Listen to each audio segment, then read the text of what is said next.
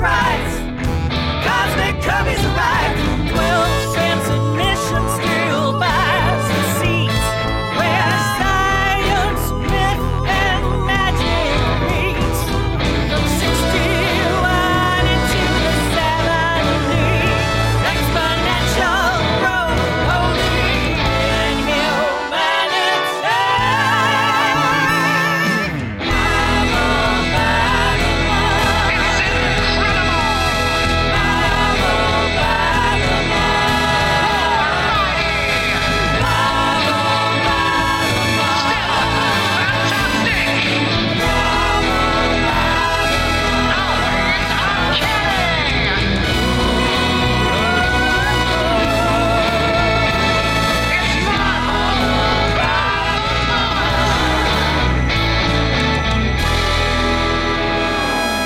Hey there, and welcome to Marvel by the Month, where for 100 episodes, we have taken you on a tour of Marvel Comics history 1 month at a time.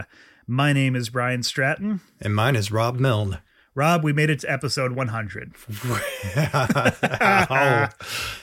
Oh, so many people have lost so much money on that bet. I feel like it's, we stumbled, we caught ourselves, and we kept stumbling, and it's just like the best slapstick routine ever. Yeah. That's what I feel like getting to 100 is like. Yep. It's falling down a lot of stairs. It's just like a perpetual zombie lurch forward. Yeah, I mean, we we accidentally created what might be the most labor-intensive podcast in the world, which is not my intention when we got going, but I was not looking down the road 100 episodes to what we were going to have to do. We were just innocently going to read the start of our favorite stuff. That was the plan. It seems so simple. Seems so simple. I don't like, I feel like we've talked like bits and pieces about what goes into this thing, but since this is episode 100, maybe we can peel back the curtain a little bit. Do you want to start out by just talking a little bit about what all goes into making these episodes? Sure. I mean, first of all, for me, I have the light part for the sort of research, but I do make all the music and the songs, the intro songs, and I do the mastering. So I can get to that sort of in order. But first, what we have to do is read. Yes. I keep the running library in my Marvel Unlimited. There are probably a few issues that we've read for other podcasts that we've guested on, and a couple that I just have in there because maybe we talked to a creator and I put one in to remind myself. But I have 779 issues of comics in that. And that's just the ones. So I've read for this. I read other comics too. And when we get a break, I read stacks of graphic novels because I can read and take it in a lot more quickly now after doing this so long. Yeah. But yeah, so we read. That's one of the bulk of my lift. But while I'm doing that, you're being the band manager. Like I always call this the band, and I'm the bass player and I show up for every practice, but you're the guy who books all the shows, who, makes sure we have all the gear, does all the contracts, whatever, you're the guy. And you do the booking, and you that's wrangling, that's asking people, that's gently prodding them to remind them that you exist and hoping they have listened to it enough to want to be on. And you do this so well. And occasionally I mean, help, but it's all you. Or I just say, hey, can you bug this person? That would be cool if they were on the show. Yeah, it's there's a lot of logistics involved with that part, but it is, I'm not going to lie, it's pretty cool to be able to reach out to, a podcaster or a comics creator who I've been a fan of for a long time. And just out of the blue, it's like, hey, I have this thing. Do you want to be a part of this thing? And then when they say yes, and that success ratio has been much higher than I thought it would be. Way higher. It's like, wow, Clint McElroy or Elliot Kalin or John Hodgman or Mike Allred or Matt Fraction or any of the Mark Wade. Jeez. Yeah. Amazing array of guests we've had on the show. They're just like, yeah, I'll hang out with you for an hour or two and talk about comics. I would love to do that. And every time it happens, I'm astounded. and grateful. And when they say they'll come back, I remember talking to Joe Keating the first time, and he was just ready for it. He wanted, he was ready to go have a beer after and talk more about comics. But he said, yeah, I want to come back anytime. And that's the other thing. Everybody that we do talk to seems to want to do it some more. Like, it's fun for them and us. It's pretty cool. Also, like doing this show, I have kind of accidentally become way more knowledgeable about 1960s American history, like the order that things go in, and what leads to what, and all that. Like when we do the historical context at the top of the show, that's stuff that, I'm pulling generally from Wikipedia. It's not a deep dive. I'm not, I don't have a stack of volumes next to me.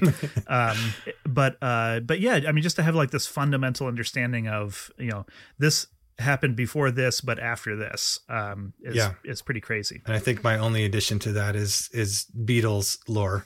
Going through my many Beatles history books and the Beatles Bible online, by the way, for anybody who wants to get a month by month, day by day history of what they're doing, is an excellent resource.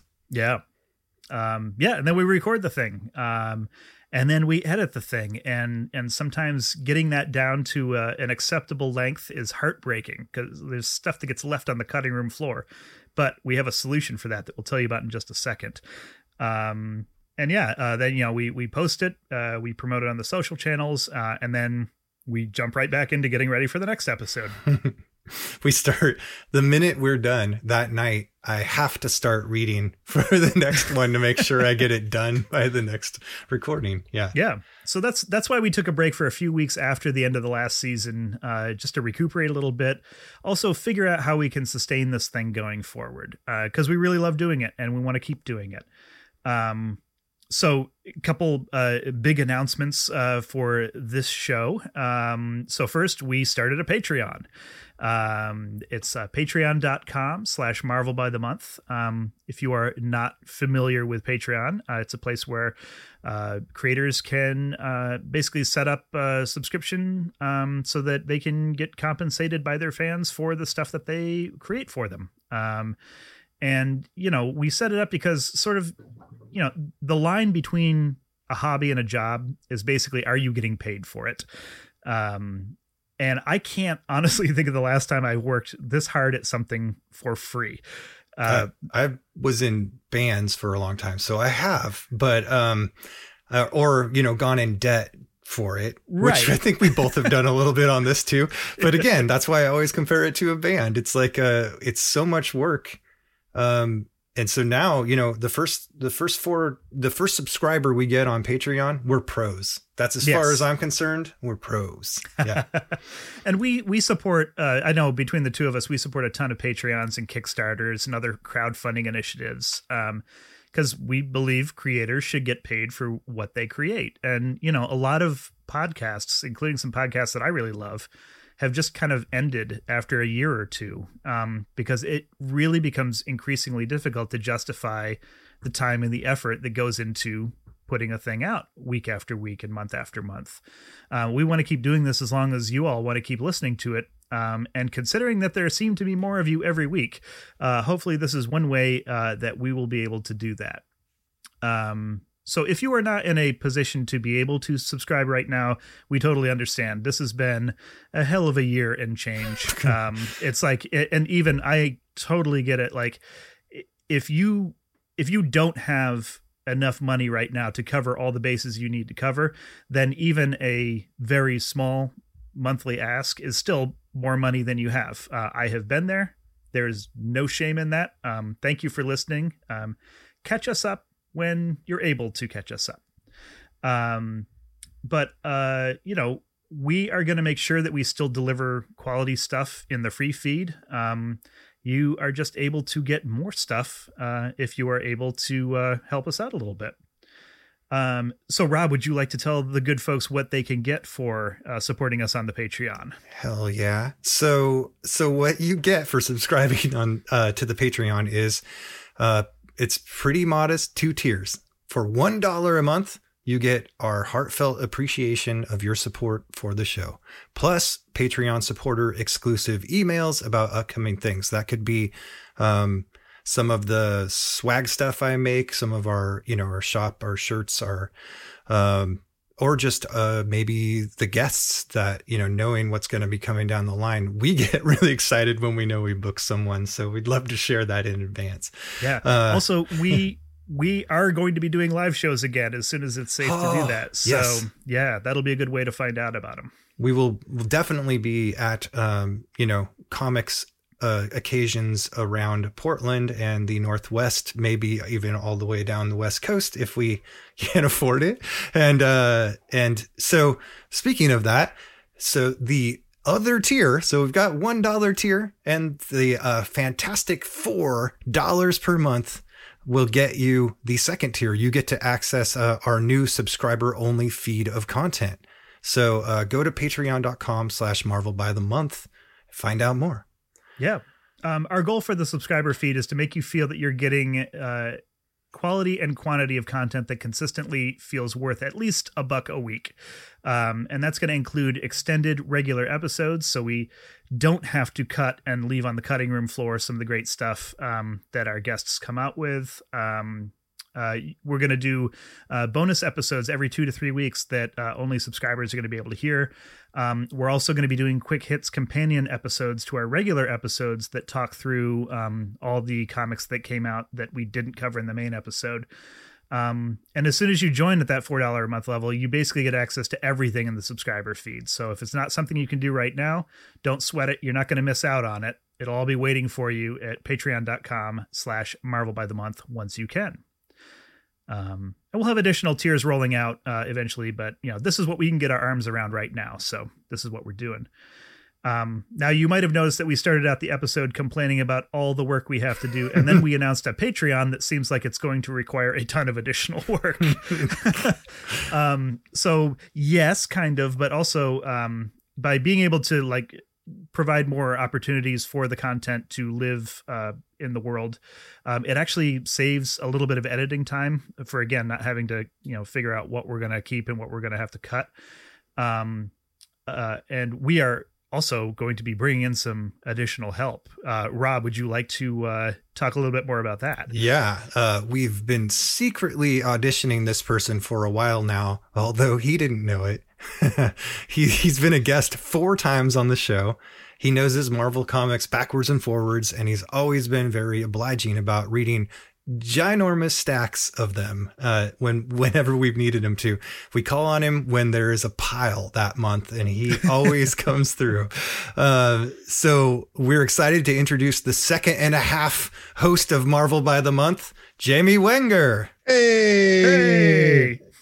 Yeah, we're still workshopping second and a half, but And I don't want to come in here and start making demands immediately, but I feel like having my own theme song is probably appropriate. Some entrance music at the very least. We'll get There some you people go. working on that. Something I can run down the aisle too with my arms up. Yeah. So Jamie, now that you have signed the standard Martin Goodman work for hire contract, which stipulates that you own nothing and you agree to be erased from the history books as soon as you leave the company. What an honor. Thanks for joining us. So now that you've been promoted, I don't know if promoted is the right word, from guest to co-host. Cursed, possibly. Cursed, yeah.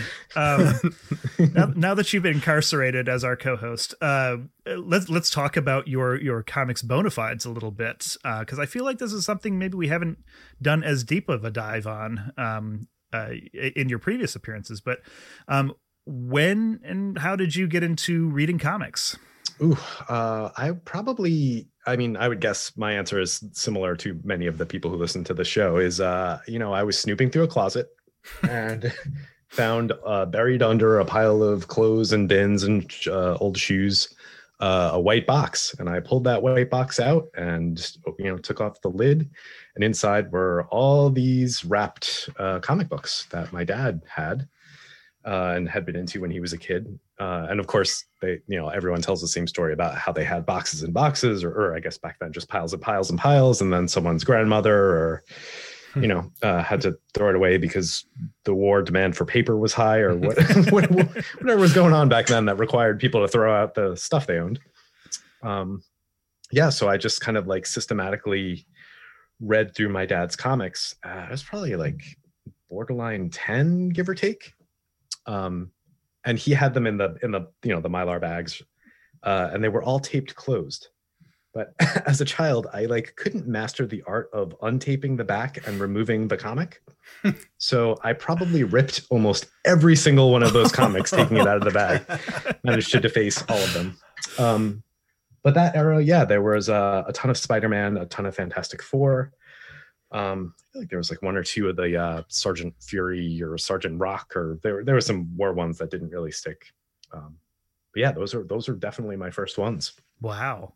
I love that story. I know for many of us, when you find that box under the clothes and under the shoes, there's a 50-50 chance there's porn in there. So I'm glad I'm glad that there were comics. At that age, yes. Could have set you in a very different direction. That's a very on-brand origin story for this podcast.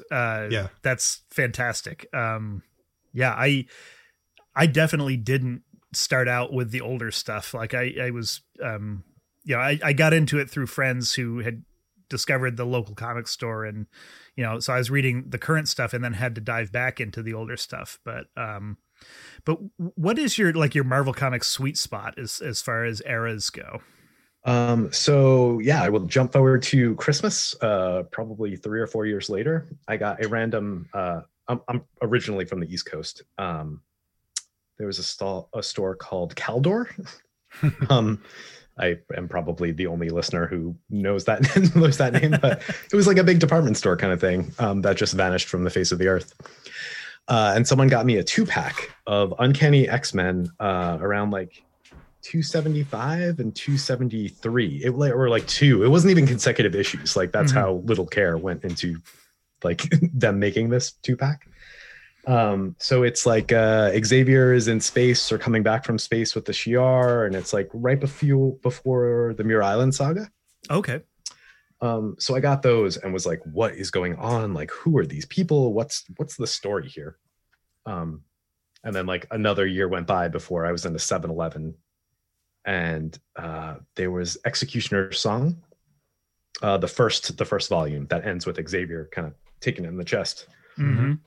So that's like when I started in earnest and enthusiastically, and then like a comic shop opened up down the street.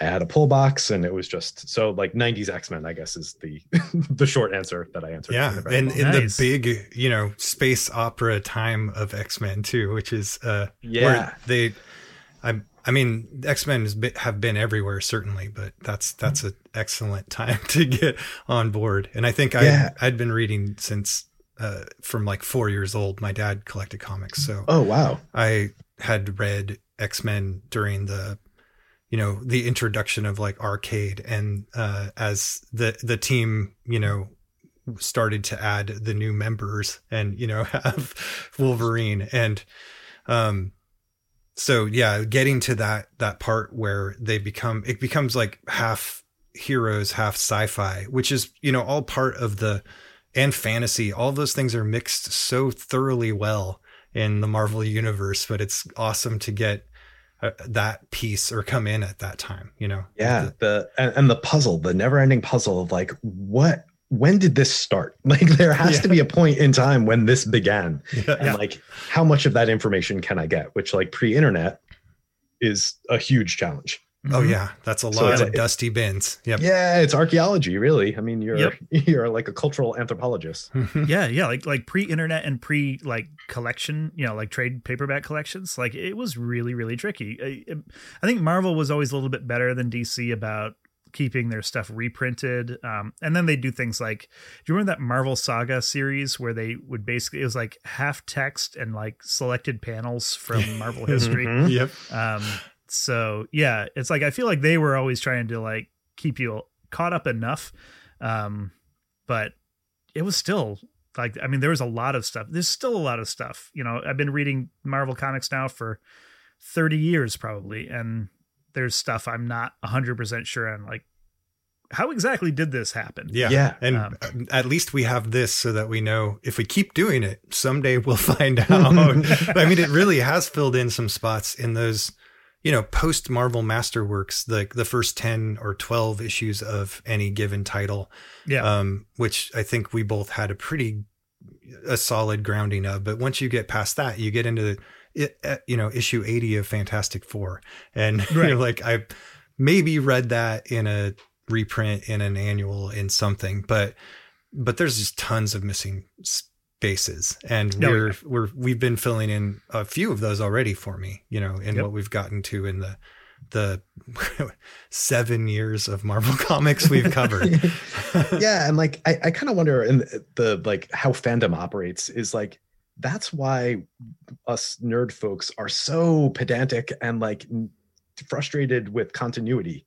Like, oh, that's not the color purple pants he would have worn then. Like, we care about all those silly, stupid details because it was such hard work. Yeah.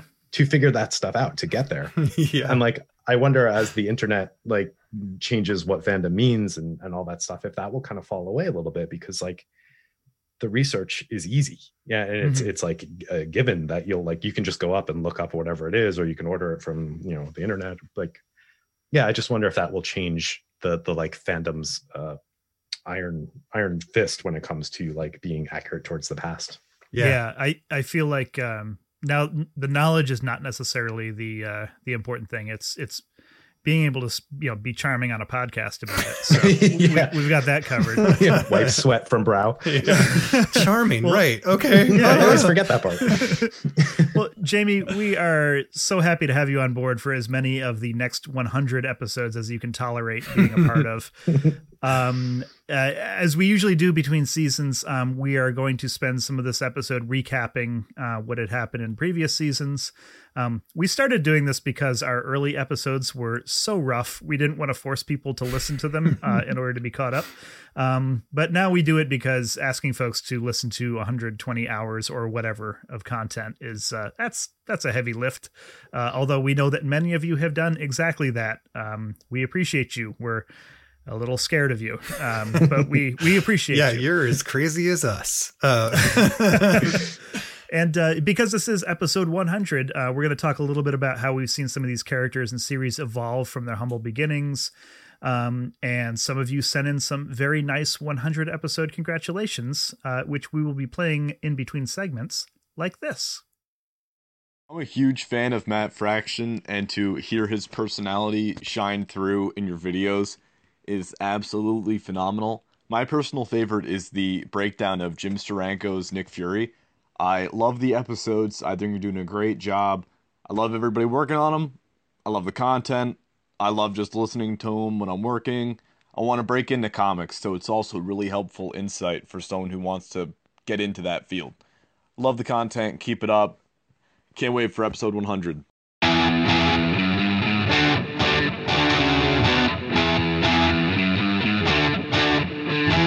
All right, welcome back. So let's talk a little bit about the Fantastic Four and what they were up to last season, and what they have been up to since there has been a Fantastic Four. So season 5 was all about Sue Richards' pregnancy, and Reed made it very clear that this was Sue's pregnancy. In a very 60s style, yes. Yes. At the very end of the season, Franklin Richards was born. He still doesn't have a name. I guess, was that a thing in the 60s? Like, you just didn't name your kid? You don't Like, name you didn't have kids one and ready you to go? don't name the ladies until until you have to. Right. That's what we have learned from reading Marvel Comics. Hey, was her pregnancy like time? That was probably the first like Real time?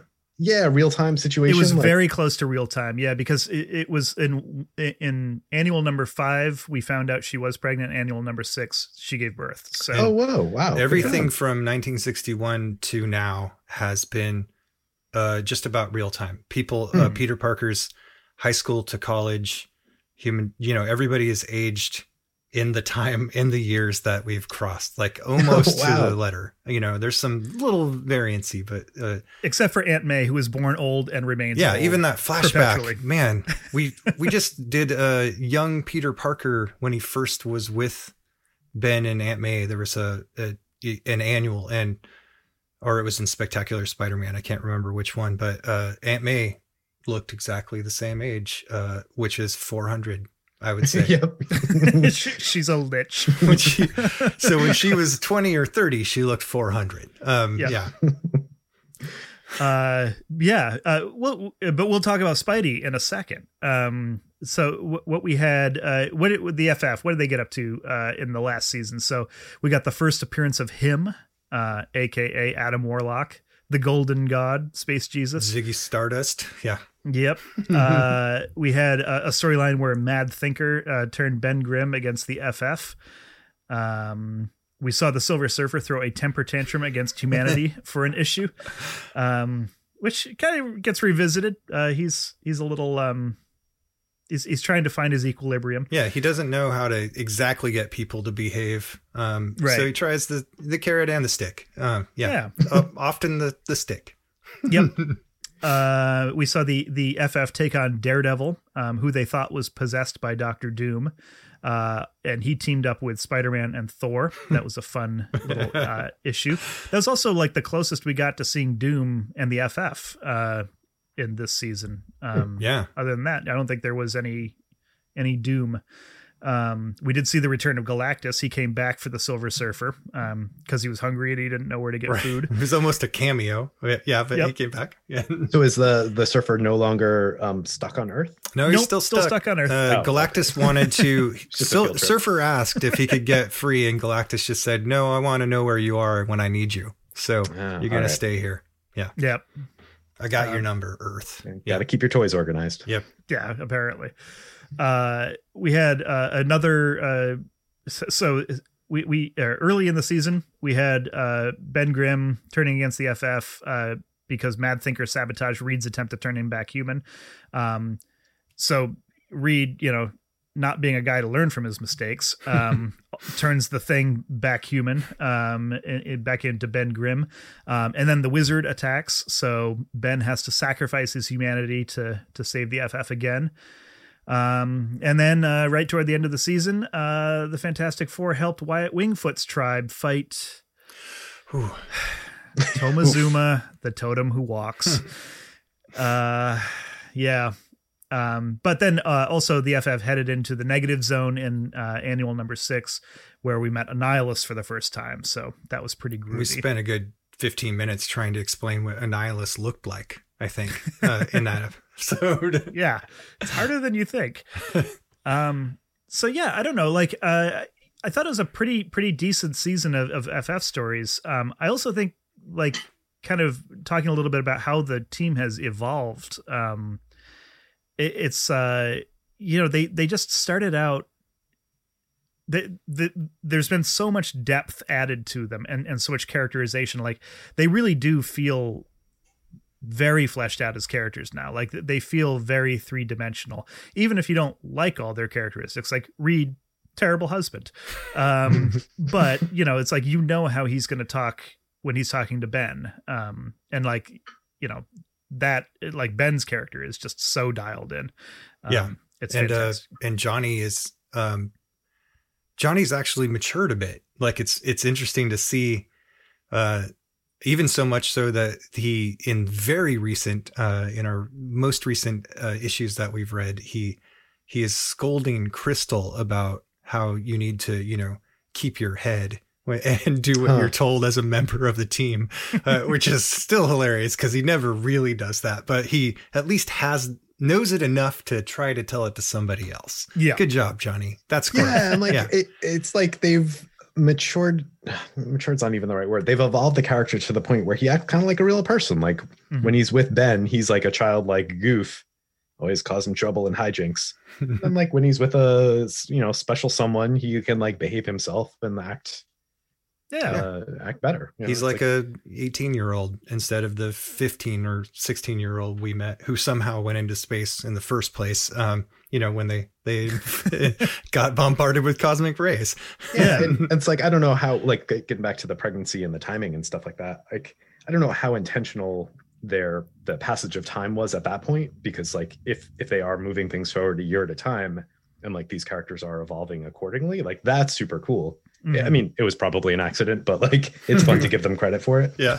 And then like at some point they have to kind of grind that to a halt because I don't even know why, but they sort of do. And so like people get kind of stuck in their Mhm. thing. Yeah. To start dragging time out and stories out so that they become more like DC in a way where they Right. just don't, there is no time. It's just stories that all time. happen. In the eternal now. Yeah. The overarching theme of the coming season is it's the countdown to Jack Kirby leaving Marvel. He's about 2 years away from skipping over to DC. And I think nothing feels more infused with Kirby's DNA at this point than Fantastic Four. It's pretty clear that he's doing most of the plotting and storytelling. I think Stan comes in and does the dialogue at the end, but I think Kirby's doing a lot of the heavy lifting. I am reading this really great book right now called Kirby and Lee Stuff Said, and it's written by John Morrow. And everyone's going to be sick of me referencing this book by the end of the season because it's just fantastic. What he did was he's I think he's the publisher of the Jack Kirby Collector. And so he has arranged quotes from Lee and Kirby and Ditko and other folks who were there at the time in chronological order, like whatever they're talking about, to give us like this glimpse into exactly how things were working at Marvel at the time by the people who were there. So it's like it's as close to a primary source as you can get. So like some of it's private conversations, some of it's public interviews, things like that. But like as the Marvel method is evolving, I mean, Jack is basically doing Fantastic Four. Stan doesn't really get involved all that much until the end when it comes time to dialogue it. Like they may talk about, hey, for the next few issues, this stuff is going to happen. And they're on the same page about that. But it's not like Stan is coming up with story ideas independently of Jack and then kicking him over to him. Like Kirby's doing the writing, basically. Yeah. And you can tell, I mean, after you've read this many issues of Stan Lee writing as we have now, you can tell, and Stan will sort of admit to it often within pages where whether it's Jack or somebody else doing the art, but he's definitely trying to write his way around understanding what happened from page to page and panel to panel. And that often results in a total tangent that the artist didn't intend, I'm sure, but you can see it more clearly now than you could at the very beginning. Yeah. Yeah, definitely. Even with Ditko on Spider-Man, because they at least discussed those things. Right. So, right. Yeah. That the Marvel method works is like totally miraculous to me. Like it doesn't seem like the best way to do it. Yeah, I think it totally depends on who the artist is. So like, I mean, Kirby had basically been writing his own stuff for years before Marvel. Like, he knew how to break down a story and divide it all up. And, there's quotes from Don Heck in there where he had never worked in that style. He had never written his own comics. He was just an artist. Like he would work from a full script. And it took him a while. Like he was one of the last Marvel artists to really, work in the Marvel method purely. He was still working off of like some fairly significant script breakdowns from Stan or whoever the writer was for the first several years. Or even the artist, probably Romita would break something down for Heck to do too. Sure. Yeah. Yep. And I think I just watched a 616 episode. If you see this on Disney Plus, with Dan Slott, talking about the Marvel method. And he's one of the writers who still uses it almost purely. So, but cool. When you get that level, this is like the early, scripts you see for Fantastic Four. If you get a level of description that maybe not is breaking down panel by panel, page by page, but it's so thoroughly written so that you can draw it. You just have to break down the action. That's, I think, more close to the original Marvel method than the what became the shorthand of Stan saying like, and he comes out of a volcano or something. Go do that. That's And that's your answer to everything. Yeah. But yeah, it's Kirby works really well in the style because he is a storyteller. So, and it just really complements his work too. Also, he's doing bigger panels and fewer panels on a page now too. So he gets to do all this crazy bombastic stuff. And that was actually a knock against Marvel Comics in the early days, that it's like, oh, it takes him forever to tell a story. It's like, yeah, because Kirby's doing widescreen, like years before widescreen was a thing. Yeah. So, and better episodic storytelling. Yeah. Yep. So like kind of thinking back to this era of FF, like where do you put it like in your personal rankings for like, is this like the best that we've read so far, the worst that we read so far, somewhere in the middle? Like where would you say FF has been for you? For me, it's the best. Basically this is the run. Also, I didn't know how much I cared about inking until we've done this project. Once you can understand the difference between Vince Colletta and Joe Sinnott inking over somebody, then you can start to really get why things vibe, work, or seem cooler or not, or seem more dashed off. Like that was, and I do a lot of art, and I do a lot of, I used to do a lot of brush ink work too. And I, now I have a computer, so I try not to do that. This era is just, it's the art too, that mainly, I love, but I also love this, that it's so well formed. Like the Fantastic Four that I knew, that wasn't even my favorite comic, in the 80s and 90s. And it was like my dad's favorite comic, but I was way into other things, X-Men mainly, because the X-Men weren't your daddy's comic. Yeah. There were some bad boys and ladies. Yeah. So yeah, anyway, this is to me like quintessential early Marvel. What I always think of as classic comics is this run, is this artwork, is this look, is this craziness. From story to story, you're just like dealing with whatever, some guy shooting glue on people, or you're in a space or a negative zone, or things that you just can't possibly even imagine. And you're just bounced around to all these things. So it is literally fantastic. Mm-hmm. Nice. Wow. Print that. Yeah. I liked the last season of Fantastic Four a lot. I think, I think the season, was it the previous season? Was that where we had Galactus and the Inhumans debuting? It was like 4 or 5. So it's somewhere in there. I'm sort of wrapping this like 3 seasons up into one in my mind. So I should say, yeah. No, I think like the last season's Fantastic Four was, just about as strong as, anything that Kirby and Lee had done prior to that. I did notice, and maybe some of this is just from like reading biographies of Kirby, but like you can see him kind of like pulling back the throttle a little bit, like as he started getting frustrated with the lack of credit he was getting. He wasn't creating Silver Surfers and Inhumans and folks like that for Marvel. I mean, we did get Annihilus last season, who's an A-lister in my opinion, but you kind of look at like who they were dealing with this year, and it's like, oh, it's a robot sent by the Mad Thinker. It's the Wizard. It's just sort of like, and like Doom doesn't show up at all.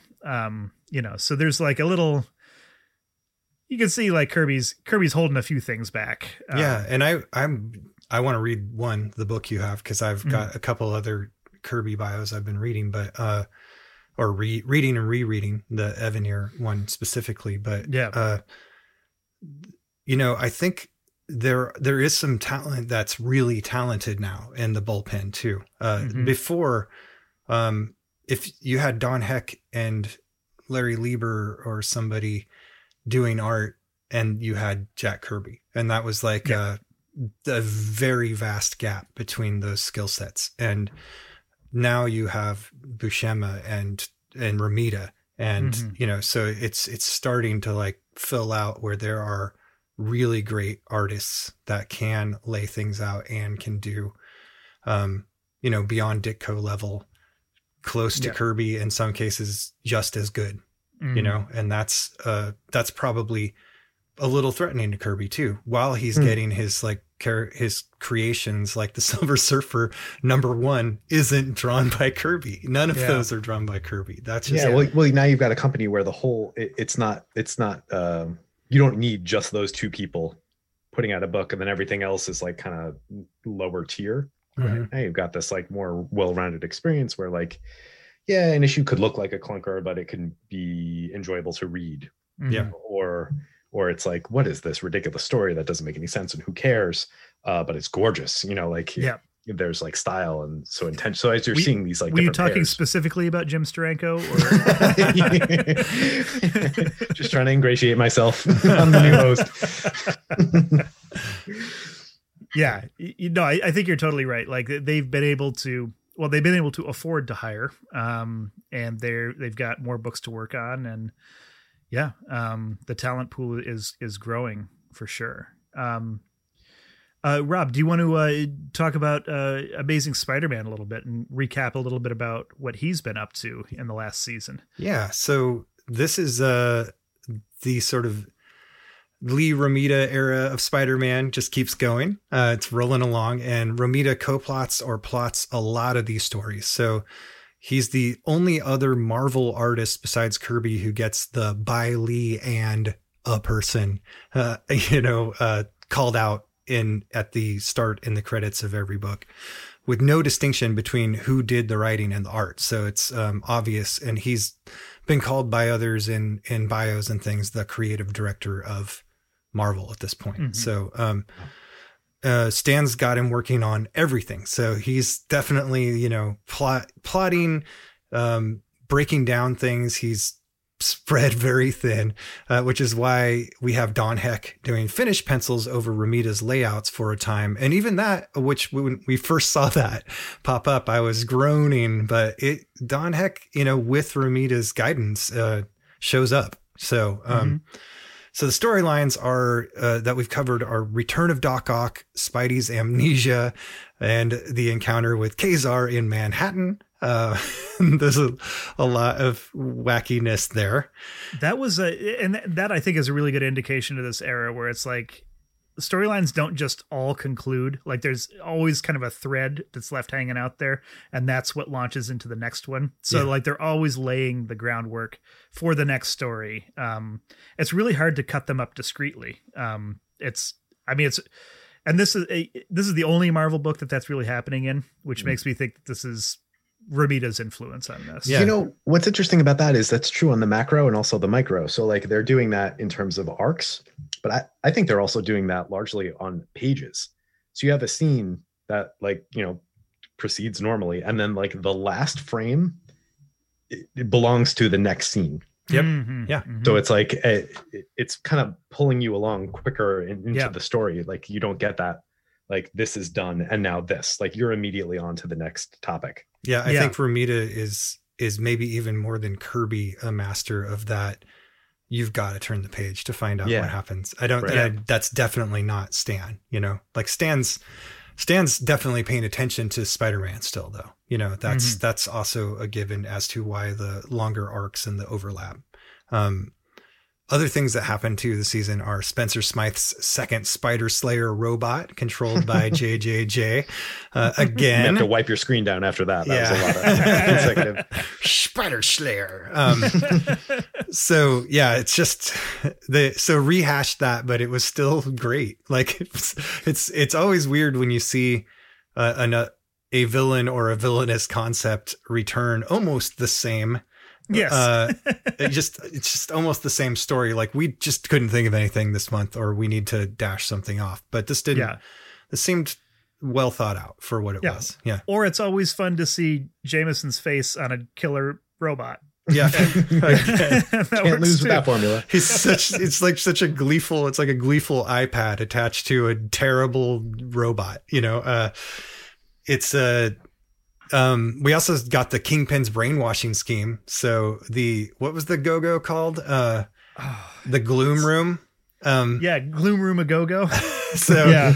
they got a club named that, and people went to it. And he invited a bunch of, people like well-to-do people in Manhattan went there, and all got brainwashed. So, Yeah.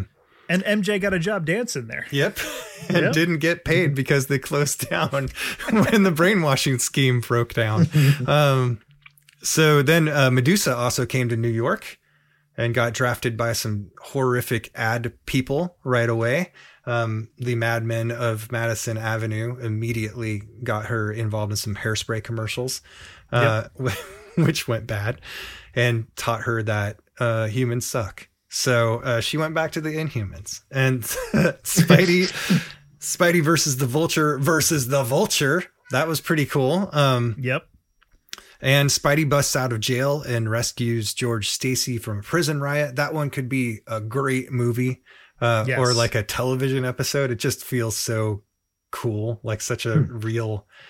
It just, the way that is timed out feels like maybe like the Daredevil television show. You know, there's just this like classic, side-scrolling video game style, like we've got to get through these hoops, Right. yeah. Breathlessly paced. Yeah. Yeah. I think that was one of my very favorite issues that we read in all of last season. Yeah, that there's Jailbreak episode. something about how that goes. It's just I don't know what it is. It felt like a little bit of Ditko touch, he's gone, but it just felt like this very cool bottle episode almost. I know Yeah. there's like a lot of threads that overlapped other stories, but it was I would weirdly recommend that quite, over some of the more sensational things that people might remember of the period. Yeah. And then the cliffhanger of the season, Mysterio apparently makes Spidey very, very small. We're talking 6-inch action figure, and traps him at an amusement park because apparently Stan has extended his hatred of circuses to amusement parks as well. There's carnies everywhere. Yep. Yeah. So, yeah. Yeah. Someday we'll figure out what happened to Stan at the circus and get to the bottom of this mystery. Dark tale. Yeah, I feel like a carny tale. just didn't let him off a ride, and then he got a knife thrown at him or something. Like he was one of the volunteers from an audience, and yeah, just scarred forever. Yep. Also, Marvel tried to launch a Spider-Man magazine, and it folded after 2 issues, but they were very great issues. One is Yeah. a just beautiful black and white ink wash. That's Spectacular Spider-Man #1, and then the second, it covers some awesome Return of the Goblin. So, well worth checking out. And then how has Spidey evolved as a character in a series? What do you think? What do you feel, Brian? Like so far, or Jamie, jump in. How is Spidey evolving over these last 7 years? Yeah. Well, I think we touched on it a little earlier, but like the whole aging in real time, I think you don't see that with any other character as much as you see it with Spidey. Like we've seen him go from being a high schooler to being an older high schooler to being a graduate to being a college student. And just kind of seeing him and just seeing him like crushed more and more by the weight of responsibility. I remember like when Dan McCoy was on in our season finale last season, he's like, I expected him to be more lighthearted and quippy, and he just seemed like really bummed out. I'm like, yeah, that's kind of where he's at these days. Like even as Spider-Man, I think that was it. His expectation was Spider-Man was going to be, Right. Kraken wise and making a bunch of jokes, but even Spider-Man was just like, gotta get this done. Oh man. Yeah. Gotta get this done. Aunt May can't find out or she'll die. Yeah. My feeling is that like Spider-Man's job up until like they gave him a giant company a couple of years back. Spoiler alert, I guess. For is 30 like- years of our podcast. yeah, really. It's like perpetual stasis, right? Like, I mean, in my head, like after he's formed, it's his job to be like an awkward, uncomfortable, very poor, like kind of miserable, like teen-ish character, or maybe college age. And like what happens with Spider-Man, in my take, is like it takes the book a little bit of time to get to that. And then they get there and then there's the sweet spot era. And I think that we are in that before it starts getting a little bit like repetitive. Like it's still a joy to see old villains come back. You know, it's like a treat. Because you know that they're quality. But like eventually, you know, after the 6th, 7th, 8th, 9th visit of the Vulture or whatever, it's not as compelling, and his suffering isn't as grand if you've been following the story the whole time. Right. Yep. But this is like, it's still fresh. Like it's still like plucked from the vine and like juicy. Yeah. Yeah. You're right. It's just hit that. And this is what Mark Waid said too, was the, you know, the essential, I'm going to paraphrase poorly, but the essential character of Spider-Man is, if Peter Parker's happy, Spider-Man is sad. If Spider-Man is happy, Peter Parker is sad.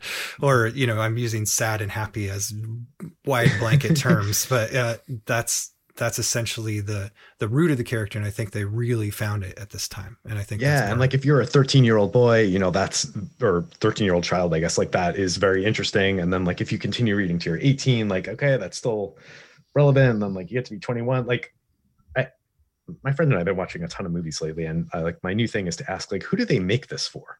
And I've been thinking about it in terms of comics lately, and it's like a really interesting question. Like, is this comic for a new reader? Is this for people who have been there the whole time?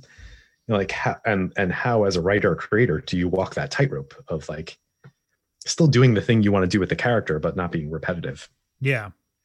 And I feel like Stan especially is trying to reach college kids with the comics that he's writing. Like, I think he wants them to sell, you know. I mean, Martin Goodman wants them to sell. I think Stan wants them to be respected. I think he wants to be taken seriously as a writer, you know. And I think Spider-Man is his primary vehicle for doing that. That's why, like, what we're going to see upcoming in the next season is like Spidey getting involved with campus protests and things like that. Like, there's a lot of, you know, I mean, right now Peter Parker's in college, but literally the only glimpse we've seen of it is basically like he'll be lost in thought about whatever he's worried about that month. And, you know, his professor would be like, "Parker, pay attention." You know, like, can you picture that scene? Yeah. You've seen that scene 100 times. Yeah. Funny. So, I mean, that's kind of like his college experience now, but we're definitely heading more into that direction. So, yeah. And I think we've covered sort of how this ranks in the grand scheme of Spidey stories. This last season is, you know, as we're talking through it, this is where it's sort of hitting also Romita, like this whole time, you know, Romita's not even Don Heck's doing some penciling, and it's great, directed by Romita, and but Romita's Spider-Man, who, you know, this is the time where it's just hitting its full glory, and we've watched it grow. So right.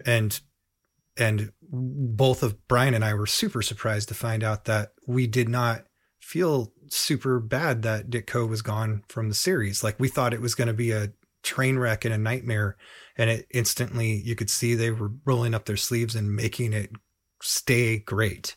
And and with one character. I mean, like, it's like writing a book with one lead character has to be so hard compared to like the Fantastic Four, because like you throw those people in a room together and shake up the room a little bit and you have a story there, you know, like something emerges. But when you got one guy swinging around, like, he can't go anywhere. He's like, kind of, not that New York isn't like huge and tons of story potential, but like, it's a much smaller playground, it feels like, for Spider-Man. And the fact that they can make it so compelling and emotional and whatever is so impressive. Yeah, totally agreed. Well, let's go ahead, take a little break, and then we'll come back and we'll talk about what the Avengers and X-Men were up to in our last season. So don't go away. We'll be right back here on Marvel by the Month. Hey, Rob and Brian. I just wanted to call in and say thank you so much for this incredible, so mighty, fantastic, uncanny podcast. I'm someone who didn't have a lot of experience with the Marvel Universe before about 2008, so just being able to go back and hear the history with two amazing hosts who are constantly thinking about equity, diversity, and inclusion has just been a joy. So I really appreciate the time, effort, and thoughtfulness you've put into this podcast.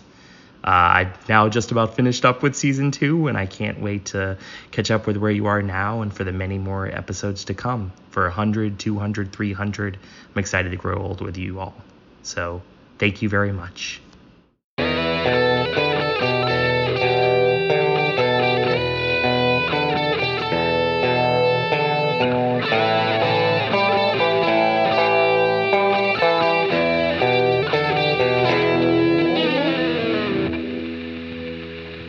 All right, welcome back to Marvel by the Month.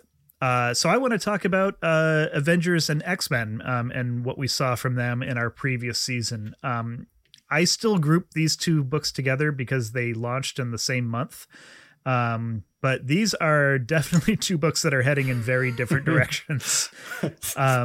So you've got, like, with Avengers, you've got, John Buscema has come on board as the artist, and everything just immediately got better.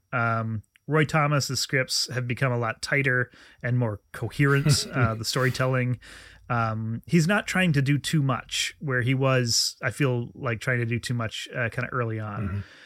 But X-Men, on the other hand, has a constantly shifting creative team. It's really obvious they are just kind of throwing stuff at the wall and trying to get something to stick. And they're not having a ton of success.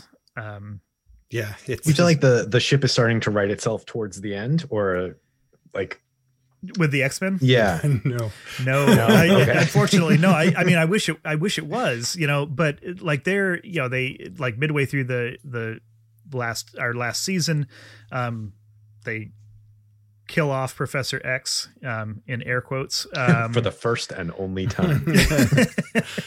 And and then like it for a few issues, it's sort of like they're trying to frame it as like a solo book where like they'll talk about, like, on the cover, like the name of one character will be in larger type than the name of the book. Like they're just trying to do all these different things. They break up the team, they reform the team. I mean, and a spoiler alert for season 6, X-Men is not being published at the end of our next season. Like we are heading into the end of the first run of X-Men. But on the other hand, like Avengers last season, there was some really good stuff in there. I don't think it started off super strong. If you remember, the first thing we covered at the beginning of the season was the Avengers and Red Guardian, or Avengers versus Red Guardian, to rescue Black Widow and Hawkeye, which is where we found out that Black Widow was married to the Red Guardian, which we didn't know. Yeah, and Hawkeye didn't know until he was in Hawkeye a tube trapped by the Red Guardian. Yeah. Oh no, my girlfriend's got a husband. And then they get back and the super adaptoid attacks them in Central Park. Then there's a story where the Wasp and Goliath have to fight Whirlwind in Hank's lab in Avengers Mansion. I feel like much like the Trapster, I'm only going to ever call Whirlwind the Human Top and Trapster Paste Pot Pete, because that's what they deserve those names. Those are the names they should have.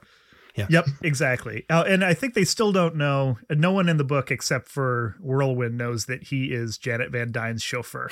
He's still a supervillain. He's still her chauffeur. Which is probably the smartest thing he's ever been able to do, is to hide that. That's a great idea. Yep. Also, he's a mutant. Everyone forgets Whirlwind's a mutant. Oh yeah. Is that true? Yep. Yeah, he was born with the power to spin, baby. Not run, just spin. Just spin. Let's see. Quicksilver and Scarlet Witch left the team to rejoin Magneto. Hercules eventually stops couch surfing at Avengers Mansion. He returns to Olympus. And then things really start hitting their stride with the story about Black Panther's first day on the job, which it was also the first appearance of the Grim Reaper. I think this was the best single issue we read last season. Yeah. Really? Yeah. Yeah. Wow. Mm-hmm. He shows up at Avengers Mansion because Captain America has recommended him for membership. None of the Avengers have met him. So he just flies to New York, shows up at the mansion. All the Avengers are dead. So- And Yeah. That's a great Yeah. cold open. yeah. And it just unfolds from there. It's brilliant. And Buscema's art is just top notch, and yeah, it's really, really good. From that point, there's a crossover with the X-Men. We get the new lineup of the Masters of Evil, which also includes the introduction of Ultron. So that's a huge character that debuts. They wind up doing like a time travel and alternate reality story with Crimson Cowl, who winds up being yet another Kang identity. And we also get the first appearance of the Vision. So like just a stacked 6 months of Avengers stories there. Yeah. Is that the first so is the alternate reality in the present? Like it's a real Yeah. So they go back in time because Cap is not convinced that Bucky really died, and spoiler alert, he's right. So they find an old Doctor Doom time travel platform and go back to so that they can witness those events and find out for sure if Bucky really died. And so they're there with Zemo, but they're basically ghosts. They can't except affect. something happens to make them actually form and become whatever real, and then they come back to a different reality. So they come back to a present time where events had changed from that point on. And, classic Back to the Future too. yeah, Yes. except the Avengers are basically fascists who are making sure all superpowered any other superpowered being is either imprisoned or killed. And Wow. Yeah. Whoa. and the world is sort of a dystopic utopia because of that, and they just take orders from this weird other incarnation of Whoa. That's ambitious Kang. for Yeah. 1968. I called him the Crimson Cowl. It's a Scarlet Centurion. Yeah. Crimson Cowl was Ultron's secret Yeah. identity. Yeah. So, yeah. You're off. You're done. You're done. Man. That's unacceptable. So Scarlet Centurion is another version of Rama Tut, is another version of Kang, is another possible version of Doctor Doom.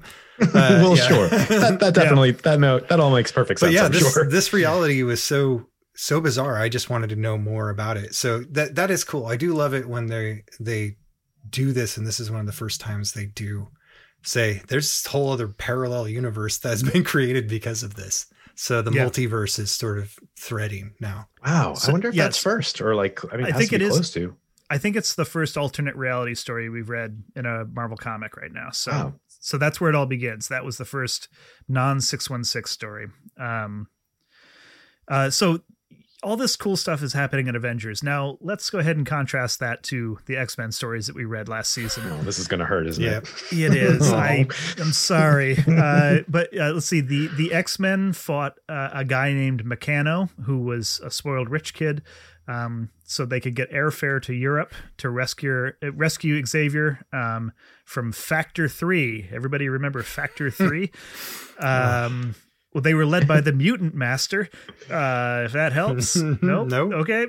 They fought an alien robot Frankenstein. Well, sure. Yeah. There was the 2-issue story where they fought Grotesque the Subhuman, at the end of which Professor X seemed to have died. Then there was an X-Men versus Magneto story that was an Avengers crossover, and that was actually, I thought there was some solid stuff in there. But then the Juggernaut shows back up again, just wipes the floor with all of them, and then is defeated through absolutely no action of theirs. And they just decide to break up the team because they're like, we're bad at this. And so then Beast and Iceman fight the Mahayogi in Greenwich Village, who was the Warlock. That sounds right. Not like the Techno-organic one. Yeah. not the Just the techno-organic hypnotist Warlock. guy. Yeah. Yeah. And then Cyclops and Marvel Girl fought some robots. And then we did get the debut of Mesmero. C-list X-Men villain. Yeah. Oh, that was a strong issue, though. I mean, that had some things going for it. No, that one was all right. Like, I mean, I think that's where, and we are like on the cusp of Neil Adams coming on to the book. Like in an issue that we're about to read, I think next week, Jim Steranko does the art and then Neil Adams comes in. So like they're trying, man. And Arnold Drake has taken over the scripting. So like by the end, like obviously Roy Thomas tried a bunch of stuff. He's like, I can't figure it out. I'm done. Hands it off. And you know, I'm not saying that Drake figures it out either. But at least he takes it in new and weird directions. So It's funny. As I was just saying before, like the, like how having multiple characters makes it easier to write a book because more things intrinsically happen. Right. But this is like the flip side of that coin, where having more characters, even ones that are kind of like ripe with possibility and potential, it still doesn't necessarily equal success. Like you can't just have a bunch of stuff. It's also, as we've heard from artists, the more characters you have, the more characters you have to draw accurately like those characters. And and you also have to try to get the groups in scenes all together at times, and all kinds of other bizarre, tough, problems that can hurt deadlines, which is why you get a giant hand in the panel over most of things. Yeah. Right. Strategic. But, it's kind of fascinating to me because like Roy Thomas is writing both of these books for most of what we covered last season. And like Avengers, he really finds his stride, and they're both team books, he figures out Avengers, but he just never quite figures out how to do X-Men. It's not for lack of trying. They added backup features to it. They changed the costumes. They got rid of Professor X so that they could, be their own team and not struggle a little bunch bit of students. But just never quite clicked. God, and like with hindsight, it seems like it's so easy. Right. Yeah. Yeah. Like, what do you mean you couldn't figure out the X-Men? They're right there. You're Let me already tell you 3/4 of the everything way about them. Yeah, they're born with powers. The work's been done. Yeah. So like kind of, putting the two series in context with like what we have read so far, like, I actually thought, especially the second half of what we covered in last season with Avengers, I thought those are like probably the best Avengers stories that we have read so far. I think they just, it's really clicking now. This is like the beginning of the era of Avengers that I started caring about. But yeah, again, like, X-Men, I'm not even going to say it's like the worst stuff that we read, because it's just like X-Men just hasn't really taken off. Like maybe the first dozen issues or so, they figured out a few things. The debut of the Sentinels is pretty good. The Juggernaut, a debut of Juggernaut. Yeah. But it's just like, I don't think there have been three really great episodes or three great issues of X-Men in a row yet, period. So, it's hard to say that this last season was any worse than anything else we had read. Ouch. Yeah. I think the strongest thing they've created in the whole run is just Magneto. And then they've even brought in other writers who just make Magneto an entirely different character. His demeanor, how he talks, what he does is totally different every time somebody touches him. Well, after 30 or 40 years, that won't stand anymore.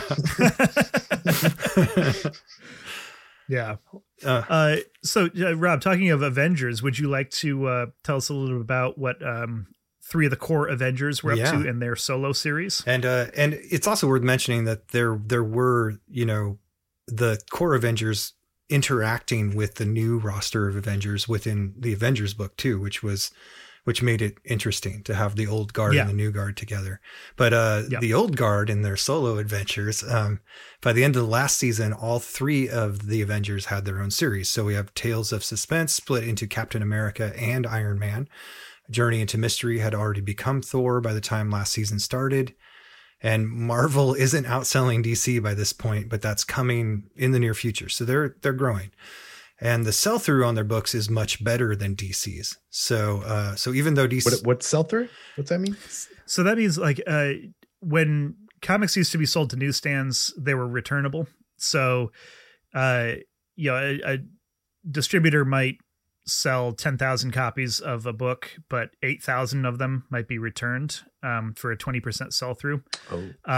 So a lot more DC books wound up getting returned than Marvel books, basically. Okay. Yeah. Cool. Thanks. So even though the DC owned the distributor that's distributing Marvel comics at this time, Marvel got permission to expand the line, and even though it means more competition on the newsstands for DC, but it just, they're going to make money on that end of things too. So they're willing to let their competition go a little bit, and after Fantastic Four, Thor is the book that Kirby clearly has the most influence on. So the Thor stories we've read this season are Thor, Balder, Sif, and Odin versus the Enchanters, who looked cool but didn't really pay off.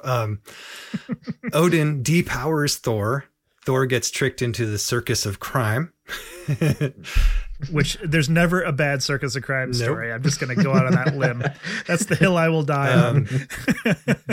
Loki comes to Earth to defeat Thor while he's depowered. The Wrecker shows up and kills Thor. That's pretty cool. Yeah. Like flat out kills him. Like you see Ghost Thor floating above his body, and Hell shows up to collect his soul. Yeah. Wow. But it's Marvel. Thor gets better. Sif winds up inside the Destroyer. That's pretty cool. And Loki steals Thor's hammer. Also, worth mentioning, Mangog appears and rampages through the 9 realms. Mangog. And just trashes Asgardians left and right. It's pretty good. And then Captain America is also very near and dear to Kirby. So he hangs on to the book throughout this whole season. Yeah, almost no one has drawn Cap except for Kirby at this point. Like he makes a few brief appearances in Avengers where Buscema draws him. I think there's one issue of Captain America that Kirby didn't draw up until this point, but pretty much like 95% of the time you've seen Captain America so far, Kirby has been drawing him. He's really, really possessive of the character. Yeah. Did you know why they took out the original Avengers and replaced them with other Avengers? It's behind the scenes. What was going on there? Go ahead, Brian. Yeah, it's because Stan wanted to simplify the continuity between the books. Like, because each of the Cap and Thor and Iron Man had their own books, and so Stan didn't want to have to be constantly trying to figure out, it's like, okay, what are they doing in Avengers and how do I make this work with what they're doing in Avengers? So it was just that Wolverine syndrome. It was Wolverine syndrome. Back when Marvel used to care about that. Yeah. right. So that's it. It's like solely, and also you can introduce more characters and sell more books. But it's mostly just continuity. He didn't want to have to figure that out. The dude's plate was so full to begin with, he was not trying to make more work for himself. So, that's funny. He was like, I think it would be easier to create whole new characters and make them interesting and popular than just have these people in two books. Yeah. Yep. And overlapping books. Because we've all got our strengths, right? There was already the thing like, well, we can't do this because Thor is in Asgard right now. So we need to mention that Thor's in Asgard. And that's why we're having trouble fighting this super powered, whatever strength villain or something. Oh. And there were just enough of those in like season 3 that it was too much. Oh man, what a cool Beautiful Mind pinboard they must have had back then. Yeah, I'm sure they still do. I could imagine Tom Brevoort's now more than ever, because they allow all of these overlaps and somebody has to keep track of where, in what dimension, in what time, in what realm any character is at any given time. I think that's all just in Tom's mind palace. Yeah, I think so. Watch his eyes slightly go up to the left and, find where someone is. Yeah. So the Cap stories, we saw the first appearance of MODOK. Yeah, the weird floating baby band. Steve Rogers considers retiring as Cap so he can be with Sharon Carter. Which is it's a pretty big thread and part of that character that even makes it to the MCU, sort of. Cap meets Black Panther for the first time and teams up versus a fake Zemo in Wakanda. Red Skull awakens a fourth sleeper robot and kidnaps Sharon Carter. Then we have Cap versus the Red Skull and his chiefs of staff, a bunch of communist goon caricature stereotypes. Yeah, they're like a United Nations of evil. Yep. Yep. And of course, Cap versus Batroc. Oui. And Cap versus an LMD of himself. That was pretty cool. Which was set up by some evil movie producers because in addition to circuses, all movie studios are also evil in Marvel Comics of the age. Yeah. Yep.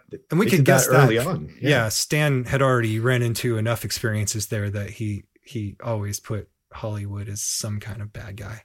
And then it was the first appearance of Dr. Faustus. And Archie Goodwin comes in to write Iron Man halfway through the season.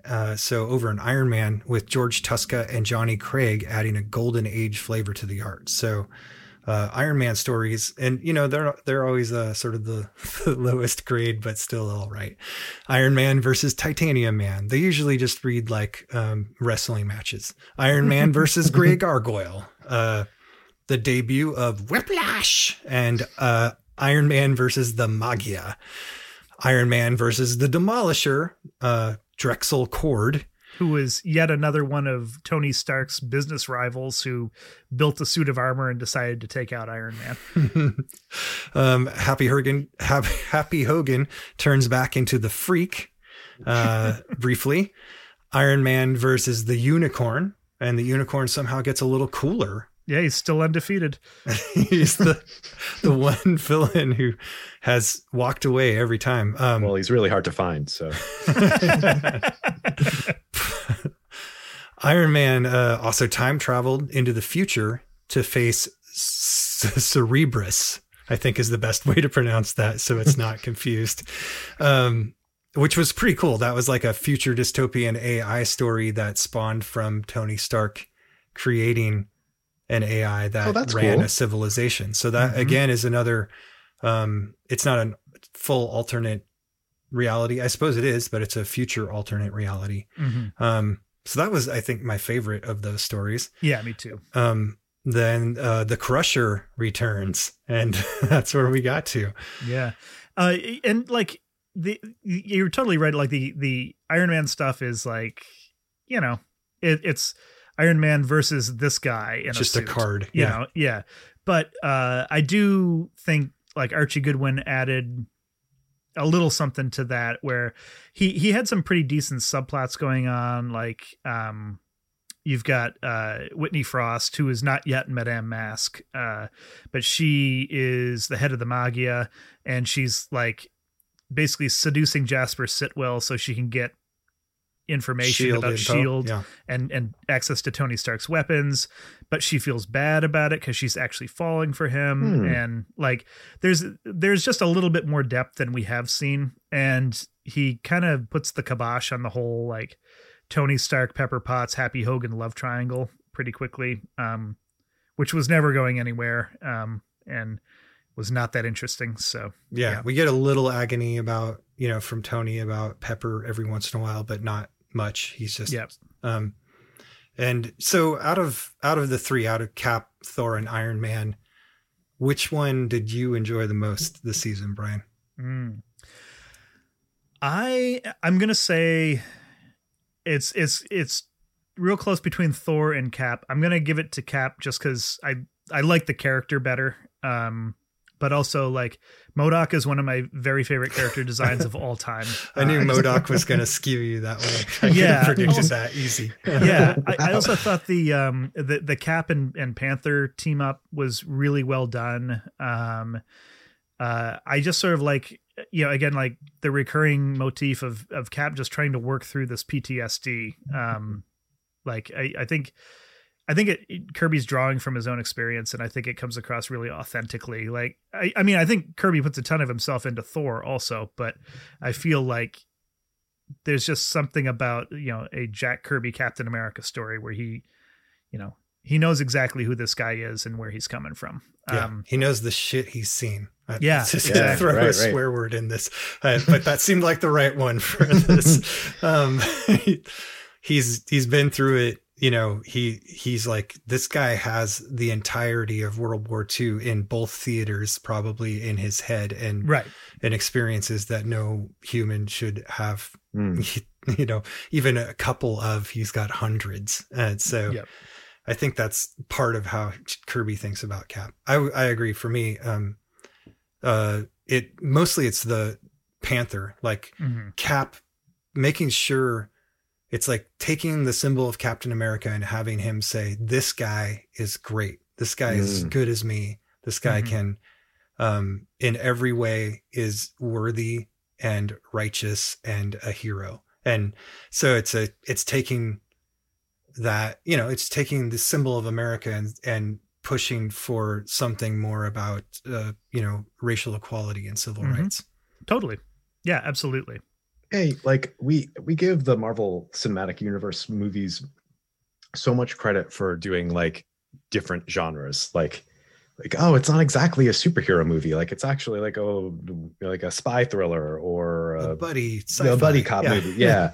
And like that seemed like such a huge innovation to the space of superhero movies.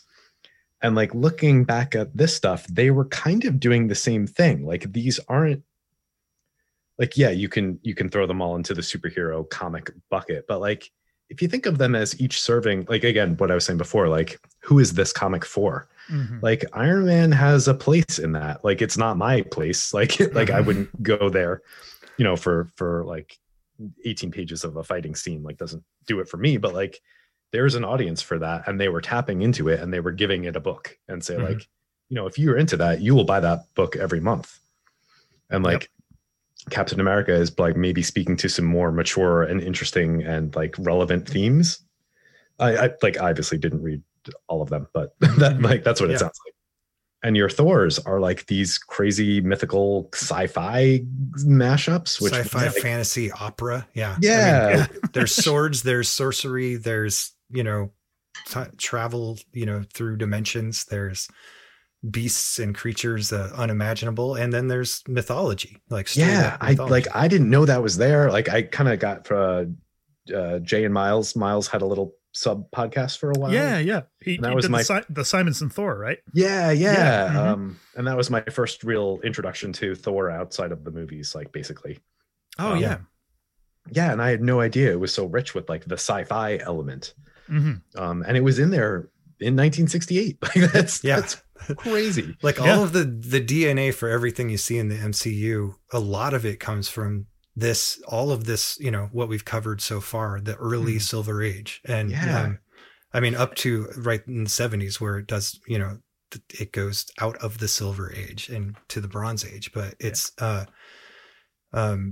you can see all of these tiny elements just pulled through. And of course, taking a lot of the work that people have done to write better characters and more rich stories, but it's there. Like the basics are there. Yeah, the basics are there, even in its most like primitive form. And like already they're standing on the shoulders of giants kind of thing. You know, it's just constantly being refined and smoothed, and it's beautiful. Yeah, that is something like to the you know, something you can say about Marvel being, you know, one story, one world, one continuity, you know, from the beginning. Like everything that happened in the 1961 comics is still part of the story that's being told in 2021.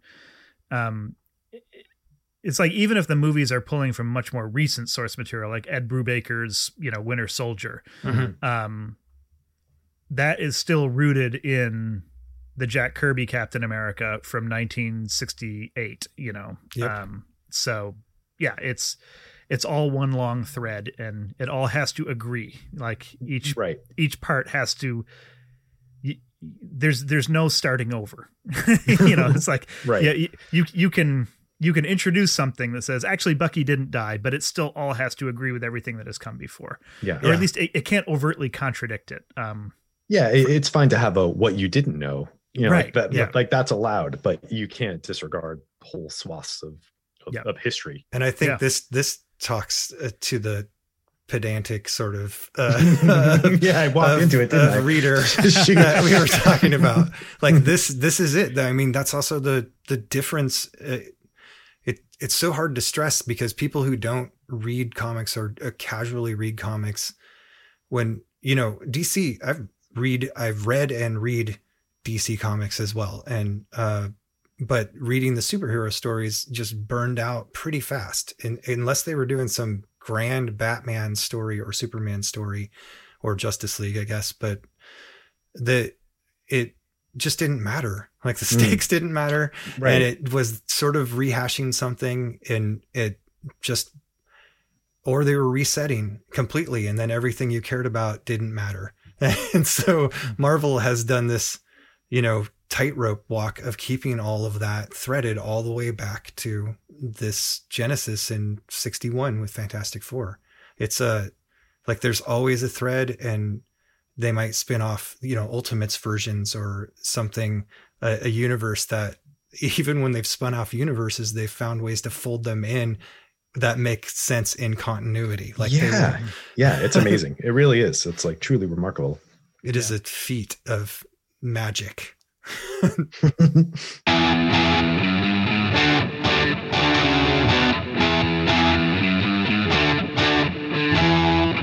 Hey, Rob. What? What's up? Look, I know you're on vacation right now. I'm really sorry to bug you, but we got a few really awesome letters that just showed up for the 100th episode that I wanted to share with you. Okay, well that is actually worth interrupting a vacation. Okay. Accolades, compliments, possibly criticisms. Let's hear it. Yeah. All right. Well, here we go. This first one is from a listener named David. And I thought this was just a fantastic letter. Dear Brian and Rob, congratulations on your 100th episode. Just wanted to add my appreciation to the virtual tower of e-greetings you're bound to have. Last year was pretty tough for me and my family, as it was for far too many, particularly as we lost my father. Not to COVID, thankfully, but the lockdown didn't help. Dad loved illustration and comic strips and encouraged my interest in comic art, even warily escorting kid me to my first proper comic shop in what was then London's center of adult entertainment, Soho. As awesome. A backroom key worker, I have had to commute into town during lockdown, which can be very stressful. But last November, a friend from the comics community recommended the mighty MBTM to me. I've listened to at least one episode most days since. Your good humor, humanity, and historically contextual discussions on one of my favorite subjects have lightened some pretty dark days, for which I'm very grateful. I recommend you to friends whenever I get the chance. Hopefully someday I'll get to shake you by the hand at a con somewhere. Until then, many thanks. More power to your elbow, and may the eternal Vishanti keep you safe from the dreaded deadline doom. Cheers, stay safe and well. Oh my goodness. That is an even better reason for us to keep doing this. Seriously. I really appreciate that. That brought, I would say water near my eyes. I'm going to say I'm tough because I'm not on, it's audio. I can say how tough I am. No, yeah. That's wonderful. Like, just to have it be, like we've said before during the apocalypse, during COVID, that, if we can just lighten somebody's day, we'll count it as a win. So it's Absolutely. Very good to hear. Yeah, I actually already wrote back to David, and I let him know that, I'm happy that we were able to, make life ever so slightly easier in whatever way. But really, us having this show to do during all this nonsense was one of the things that really helped keep me sane. I know it has been very helpful for you as well. So, I mean, it's a different kind of insanity, having to read Larry Lieber stories. But it's a more manageable one, as it turns out. It's more manageable than being stuck in the Overlook Hotel trying to write your novel. Yes, that's for sure. Exactly. Well, thanks, David. Man, yes, by all means, I hope we meet at a Comic-Con. I'm sure that, Brian and I are going to be on the West Coast. That's our nearest goals. But maybe sometime, please look us up. Thank you. Absolutely. We got another letter here. I'm not going to tell you who it's from. I'm just going to start reading it. Hi, Brian and Rob. Congratulations on the 100th episode of MBTM. I'm not sure if you remember who I am now that you are big podcast stars and all, so I will refresh your memory. In July of 2019, I was the dude that lived at Brian's house for a week and drank all of his beer. I was also a guest on your podcast in the first season for the March 1963 episode featuring the first appearance of Iron Man and the first time the Thing and the Hulk had a fist fight. I thought we had a connection, and yet it seems like I'm the only guest that you haven't asked to return. Why? Did I do or say something wrong? This kind of rejection is how supervillains are born. And that part is in all caps with a lot of exclamation points. Oh, no. P.S. I'm sorry that I missed the message deadline. Been busy plotting my revenge. Intensely yours, Dark James, aka Jamie, last name withheld. P.P.S. I'm still working on my villain name. Don't judge me. Thanks, Jamie. Yeah, that's awesome. I think the only reason why I think that the only bad thing about that episode was that we were all hungover from singing karaoke and drinking the night before. Yes, that was the most hungover episode I think I've done of this show. And that's saying something. Yeah, it's I was laughing at something that just came through. We just got another letter that just came through, which I'm just going to read to you right now. This is from Noah Campbell. Yo, dogs, I kept forgetting to respond to this. It would pop into my head at odd times, like right now. Could I still send you something? No, Noah, you can't. Yeah. God, Noah. Just the worst. I love that that's his full message. He just wants this message is just asking if he can send the message. Yep. Noah, classic Noah. Classic Noah. And we've got one more to read to you. And again, I will just go ahead and read it as is. Hi fellas, happy anniversary, 100 episodes. Hey, if you guys ever get feeling a little burned out or tired or just plain can't get one done on time, you should pop a new icon for the show on an old one, or maybe bundle 3 old episodes together. These are wholly original ideas I'm having and sharing with you, and I absolutely did not get it from old Marvel publishing practices. How dare you? Just imagine if you did DC by the month, you'd only be up to like 1947 right now, and the racism would still be positively incandescent. And you'd still be like 300 episodes away from the generation of middle-aged narcs bathed in weird chemicals we think of as the Silver Age. Shit, you guys should do DC by the day, which is a month of DC comics every day, but start it so that DC versus Marvel happens the same week on both shows. Also, this is my idea too. I expect to be compensated, and I look forward to listening. Signed, Matt Fraction's lawyer. The overall tone sounds just a little bit more like Matt Fraction himself, but maybe he's just tight with his lawyer, like Hunter S. Thompson and Raul, like, I'm not, I misnamed his lawyer. I was just thinking of Raul Julia from the movie. It's also possible that it's possible that Matt just represents himself in court. That is true. It sounds, he might be a bird lawyer like Charlie Day on Always Sunny. Yes. Well, there you go. Sorry for interrupting your vacation, but I thought you would want to hear all those. Worth it. Yeah. Also, you're going to have to insert this into the episode, which also you're going to have to edit and produce while you're on vacation. Bye. Love you.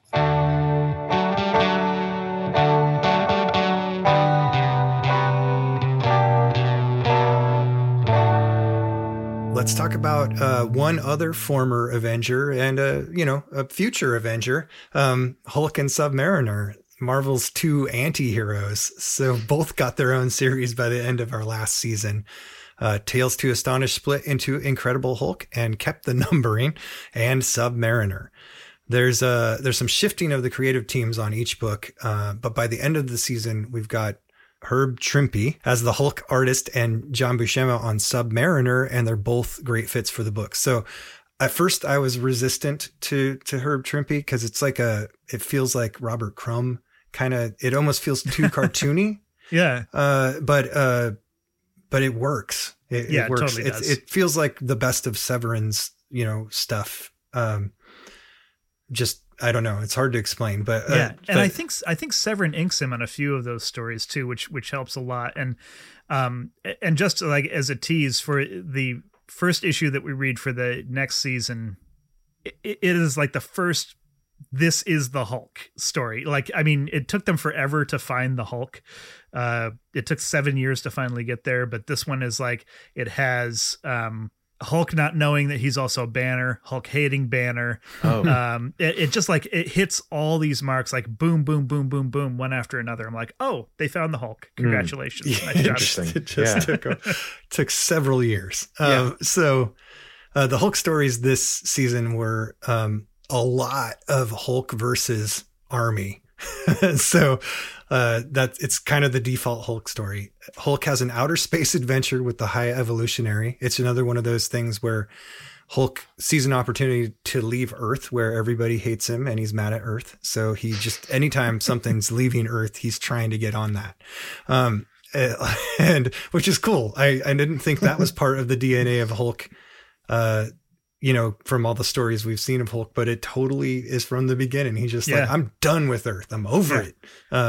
He tries to leave Earth like 3 times this season. Oh, wow. Really? Yeah. He jumps on like a Chinese rocket to and knocks it off course, and it wrecks somewhere and causes a bunch of trouble. Like, at least he's trying to solve problems. Right? He doesn't quite understand trajectories and things when he's the Hulk, but he can certainly aim and hit a rocket, but so he also joins the Legion of the Living Lightning to take on the Army. And in issue number 100 of Tales to Astonish, the Hulk and Submariner duke it out, which was pretty cool. Again, they came up with a non-finish, so neither one of them lost any of their heat. But which also gives Namor more, I mean, because most of Marveldom is putting the Hulk over as the strongest, when he comes up against people. And he, of course, is his own hype man. So Hulk takes a trip to Asgard. Hulk fights the space parasite and wrecks Yankee Stadium, which makes Brian happy. Favorite story. The Rhino reappears and dies fighting the Hulk. No more Rhino. What's the tone of that? Is that like tragic?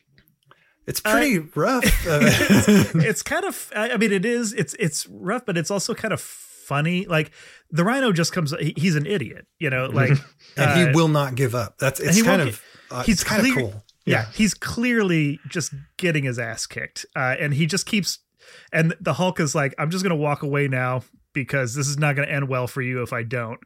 And then the Rhino's like, "What are you, chicken?" He's like laying on the ground, crawling, barely able to move. It just keeps, and he does it several times, and they're like trashing this whole airport at the time. And it's and then he just keels over. Yeah, and that's the last we hear of him so far. So Hulk's not guilt-ridden and. No. Hulk's also like, he asked for it, man. He just kept asking. Hulk fought the missing link, the irradiated missing link, I think. And Hulk versus Mandarin. The Mandarin tried to use the Hulk for his own means and found out that Hulk is hard to manage. And that has a guest appearance by S.H.I.E.L.D. And then the Hulk winds up in the Savage Land. On another rocket flight gone awry. Yep. Oh, man. We also got the first Hulk annual, which might be the worst book we read last season. It was bad. The cover was amazing. The cover is awesome. Yeah. Yeah. Jamie, I'm sure like if I describe it, you will see it in your head, but like the Hulk is kind of like bent over, and on his back, he's supporting like a giant mountain that is like the letters that say, Hulk. Oh yeah. But it's like he's just like kind of back pressing it up. Like the Secret Wars cover, only with the words. Very much so. They integrated the title into the scene, so it's like this big rock, Yes. Phenomenal cover. And then the story is just like Gary Friedrich just kind of ran out of story like 12 pages in, and he had 40 pages to fill, and so he just kept writing, and it just didn't turn out great. They're like, we just got to hit the date. There's pages to be printed. Yeah. Hulk smash something, and writes itself. Pretty much. Yep. And that's it. Like, there were some good moments of the Hulk in this, which, is saying a lot, because there've been many bad moments of the Hulk, as far as a series. I mean, it's a tough character. It is a very tough character to make interesting. Yeah. And they really did not have it figured out. And it began with Stan just throwing something new every other issue. especially in that first 6-issue run of the Hulk before they canceled it. New powers, new color, new transformation scheme. Yeah. Now minty. Yeah. Steve Ditko gets his hands in the book. It's like, now it's the Hulk, but he's got Banner's head. That was pretty hilarious. So then over in the Submariner stories, we get Namor versus the Plunderer, Khazar's brother. Namor winds up exiled from Atlantis after the Plunderer attacks it. The Man of Destiny, man, they really put Paul Destine over in all of these, and he just looks like a goof. He's a thorn in Namor's side for several months, lots of issues. Submariner fights and then teams up with Triton against Plant Man, who got some kind of cool underwater base that he stole. Submariner retakes Atlantis from Atuma. And then we get the first appearance of Tiger Shark, which was pretty cool. Yeah, with some beautiful John Buscema artwork. Yeah. So, I mean, overall, how do you rank the Hulk stories for the last season and the character? Yeah, I mean, it was never the book I was most looking forward to reading. I do think they're dialing in on what stories work for the Hulk and what don't. And like I said, we're about to get to, it's like, oh, everything has finally fallen into place with the characters. So yeah, I mean, it was all right. All right. That's a big that's thumb sideways. Yeah. How about Submariner? I think that there's some good Submariner stories in here. And just some character development more so than anything else, which is Namor he's been this character since, the 40s, the 30s. I don't remember when he started, but, he's, there's a few notes you need to hit, and if you hit them right and you talk about honor and his, royalty and his pride and his, quick to anger over a big anger over little things or big things, that's you can get him. But and I feel like there were a few that worked. Of course, the Triton team up was cool. It just against Plant Man was not. It's very strange. Yeah. I did find, like, as soon as Buscema started doing the artwork, I liked the book a lot more. So that. Which is funny because I've never thought of myself as someone who, like, the artist made that much of a difference, but it really does. And I think especially when in these early Marvel books, as Marvel style is evolving, like, you're leaning on the artist to do so much of the storytelling, and Buscema just does a really good job with it. He also seems to really enjoy drawing Namor and drawing undersea scenes and things like that. So yeah, it's great. And the Tiger Shark story was way better than I thought it would be. Yeah, that was my favorite by far. Yeah. That sort of 2-part introduction of the Tiger, and also just because of the weird the very beginning, there was, I can't remember. Dr. Dorcas. Dr. Dorcas was talking to his henchman and was like, Todd, oh man, go get this thing. And I'm like, Dr. Dorcas just calls his henchman Todd. Like, and then it developed into a story where we understood Todd was a person that was about to become Tiger Shark. But at first it just was the weirdest interaction between a villain who had a stupid name and his henchman who he called Todd. So it was just, everything was funny about it to me. Bizarre. Yeah. Kind of comes out of nowhere. Jumping over to Daredevil real quick. This is, I thought Daredevil just, in our last season, it continued to be just a solid title with a very stable creative team. Like Lee and Gene Colan have been on this for months and months and months now, like years. So at least there's some stability, and there's the creative partnership, I think, is evolving. I did notice that my appreciation of Gene Colan's art really varies wildly depending on who's inking him. I think when, like, George Tuska or Dan Adkins are inking him, I really enjoy his art. And I can't believe I'm saying this, but like Vince Colletta, like, there's something about the line that he uses that it works really well with Colan's pencils, which tend to be kind of sketchy and wispy. I think when you have, like, I've even seen like Joe Sinnott ink Colan, and it just doesn't work because he tries to really crisply define it. Yeah. And it's not, and then you get some inkers who like try to make him Kirby, and he's not Kirby. So, you got to kind of approach it on its own terms. But yeah, I there's some really good Gene Colan art this season. And he continued to fight, some of the, like, I would say mostly B-list Marvel villains, with one notable exception, but it started out with him fighting Mr. Hyde and Cobra. Then he took on the Beetle in Montreal at the 67 Expo. Yep, timely. Yeah, we got Daredevil versus Paste Pot Pete. Man, that guy gets around, huh? They really thought they had something with him. They really did. This is magic. That led into an FF guest appearance and just some really unsettling panels. That is my most memorable parts of that season. Yeah. Yep.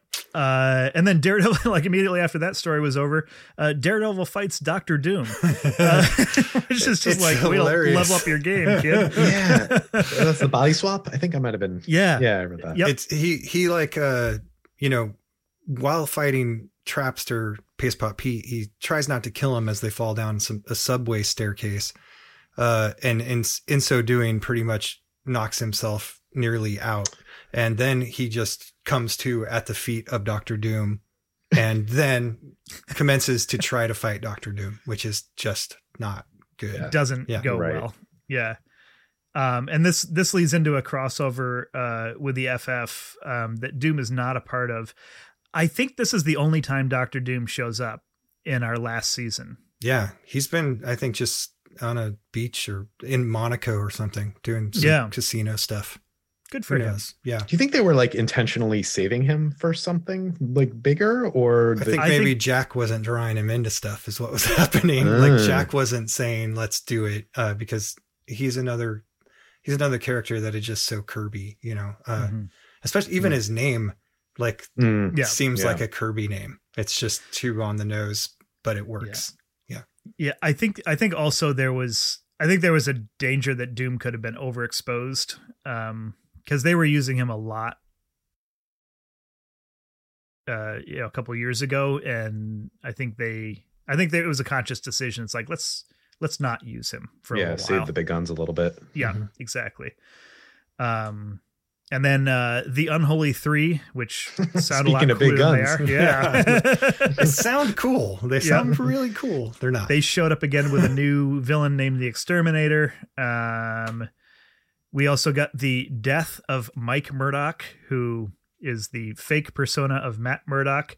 And that's who Matt said was actually Daredevil's secret identity. Oh, man. Just about as annoying as Dr. Blake, Yes. Yep. Just an extra secret identity is just worthless. It's like you're already having secret identity problems, so your solution is to create a second secret identity. Like, I don't know. Yeah. And then at the end of the season, we were introduced to the Jester, who stuck around for several issues and became like a pretty substantial villain. He wound up framing Daredevil for his own murder, which is a pretty good trick if you can pull it off. That was a fine run, I think. Yeah. I think generally this ranks like among the better Daredevil stuff. Daredevil was another one of those characters for me who got off to a very slow start. Like I liked the first couple 3-4 issues. But like as soon as Bill Everett and Wally Wood were no longer involved, they also just started doing dumb things like having him land a rocket blind, yes. Yeah. Well, it was like a problem differentiating him from Spider-Man, right? They're both very like much street level, like similar power. And they didn't really dive into the Matt Murdock part of it too much either at that point. So, yeah. And that's actually, that's a good point. Like, by the end of this last season that we did, Daredevil's adventures were happening a lot more at night. So it's starting to be like, the nighttime urban adventure that we wind up associating with the character. So like eventually landing in the like gothic churchy, the Frank tortured Miller Yeah, Frank Miller exactly. run, Yeah. It's basically. like, oh, there's the character. He was under there all along. Yeah. Yep. Just add a gallon and a half of Catholicism and you're all set. Yeah.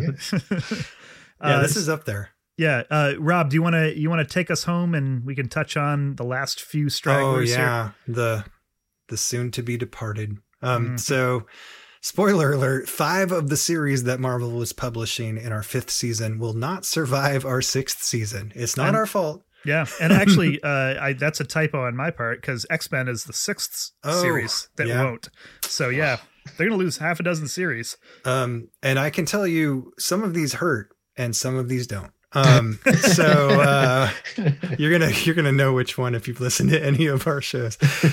So as we mentioned, X-Men will be canceled. Doctor Strange, Nick Fury, Agent of S.H.I.E.L.D., Captain Marvel, Silver Surfer, all of these characters that you've never heard from again. And not Brand Eck. Adios, friend. Yeah. Friendo. Okay. So let's spend just a couple minutes talking about what we thought about each of them so far and reasons why we think they don't ultimately wind up making it as ongoing series. So Doctor Strange, man, Baron Mordo or over and over again. Yeah. That's the thing is like, it doesn't have much of a supporting cast. It does feel like the same story over and over again. And everything sort of takes place in this like timeless, placeless void. It feels like, so it's like he's hanging out in his spooky house in Greenwich Village, or he's like in the astral plane somewhere, or he's in someone else's, candlelit lair. Yeah. I think until recently, very recently, they got into some Dormammu stuff that seemed kind of interesting, but it's Dormammu again. Right. And, and they show a little bit more of him just like in the world. Yeah. In street clothes or something, Yeah. But you're right. It's just it's always the same thing. It's always the same abstraction. You would think, 2020 hindsight, of course, but like you would think that they would have seen that it lends itself to horror a little bit more back then, especially given the way they're drawing it. Yeah. And they don't have anything else in their sort of pantheon that is doing that, I don't think.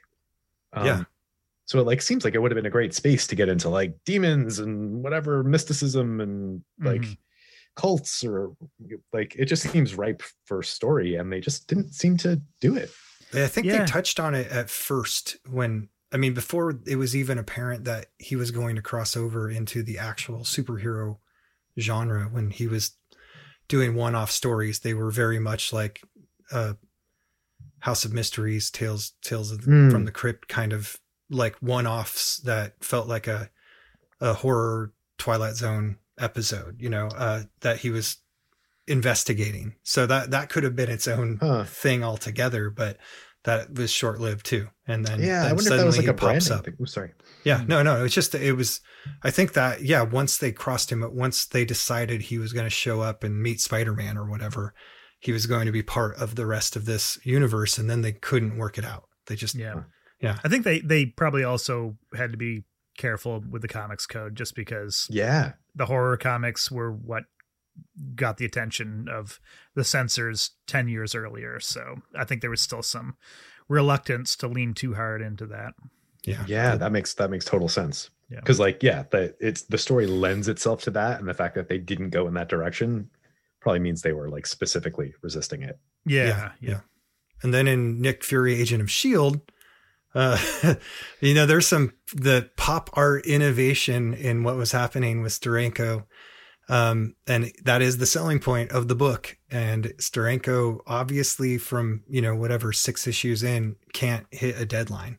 Yeah. So, without him, apparently no one was interested in the book, which is kind of too bad because I think Frank Springer does do some pretty cool stuff with the art, but it's like unless you're getting the Steranko experience, that it was just not a comic that people wanted to read, apparently, because the sales plummeted once he was off the book. Which is why it's hard to find even on Marvel Unlimited any non-Steranko.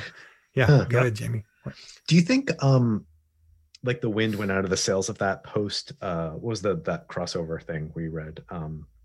Secret Empire. Secret Empire. I think that's actually a really interesting point. I think the spy stuff may have been kind of on the wane. I think it was really hot right around when the Secret Empire stuff was happening, and when Nick Fury, Agent of S.H.I.E.L.D. launched as a story in Strange Tales. But then I think like as it started moving on from the popular culture and getting less, less of the moment, then I think they were really leaning hard on just Steranko's crazy visuals to sell it. And once you didn't have those, it's like, okay, well, this feels like a fad that's 2 years past its prime. Plus it just looks like every other comic book now. So that's that. Yeah. Yeah. And then Captain Marvel, which is so weird to say these names knowing how popular they are now. Yeah. It was just uninspired. It was clearly just their ploy to keep the copyright, to secure the copyright of the name Captain Marvel. Yeah. And we know that's why they dashed it off in the first place, and then trying to keep it running, throwing different writers on it. And a story. I mean, there is some story there. There's something. The whole idea of a hero that's sent here to scout to possibly destroy the earth or enslave it. And he is trying to save it without losing his job. So it feels like a very like working under a Gestapo or KGB era, sort of communist idea. Where I would read that book. That's a great pitch. Yeah. And there's a bit of that now, but with Arnold Drake touching it, it's just, so it just started, but it just wasn't quite getting there. And he's already buried in the backstory that's been just slapdash together for the story, the whole arc and the character so far. So and then the Silver Surfer just, they decided that Silver Surfer needed to be an enormous book. So first they didn't, I don't know why. Do you know any backstory on that, Brian? Like why they didn't just make this a 22-page book? No, the only reason I can assume is that there was so much demand for a Silver Surfer book that Stan was like, let's make it a double-sized book, charge twice as much for it. We'll do 40 pages of story. And then we'll literally recycle old Larry Lieber stories of the Watcher, of the Watcher, and just have Gene Colan or whoever redraw them, and that'll fill out the book. And I think it's just so I think that was the decision to try to cash in, and I just don't think there was in none of the stories we've read so far. I don't think there has been enough story to justify that page count. No, not at all. John Buscema's artwork is great. I mean, he's putting in more than a day's work, but it's just there's definitely a point. We've read a few issues now, because we're a little bit ahead on what we've recorded, and it's just there's the point in a lot of Silver Surfer stories where it just starts meandering. And we're like, okay, where are you going here, guys? Like, this is like the whatever 5th season of Lost or something. You're just padding this thing out. Hey, watch it, buddy. Yeah. That's the best season. I picked one out of I was trying to remember how many there were and was trying to hit a later one. I don't know. We can fight about that another time. That'll be a whole other podcast. I remember a midpoint in that, but it just felt like that in this story could have been every Silver Surfer could have been a great 22-page comic. Yeah, I think so. Yeah. Yep. He's like maybe one of the first like power creep problems in the Marvel universe. Like, what do you do with a guy that can maybe do anything, or is depowered and can do nothing? Like, either one of those isn't inherently interesting. He has the Superman set of problems of being alien, but not having the having been raised on our planet. He comes from somewhere else, and so it's just what do you do with him? He can absolutely destroy the world if he wants to. He can he can't leave. That's his only thing. He just can't leave, Right. Because the bigger guy won't let him. Turns out his one weakness is page count. Yep. And then Not Brand Ec. It is leaving because it sucks and shouldn't have existed in the first place. And it's expensive. It's not funny. It's another 25-cent book. It's not funny. Sorry guys. Like, it's just gonna lay it right out there. Like, it's a bad idea. Was it less bad at the time? I don't know. I mean, it got canceled after 13 issues, so I don't think we're in the minority opinion. Yeah, there were other humor, cartoon mags that were doing all right, and they were funnier than this. So yeah, I've read my share of Mad magazines, and especially near this time period, and there's some stuff that sucks, but there's a lot of funny jokes in there, especially making fun of the things going on at the time. Not Brand Ec is just flat. And I have poked into a couple more of them, Brian, even though I will not read a full issue of it. It's I don't know. It adds nothing to the formula.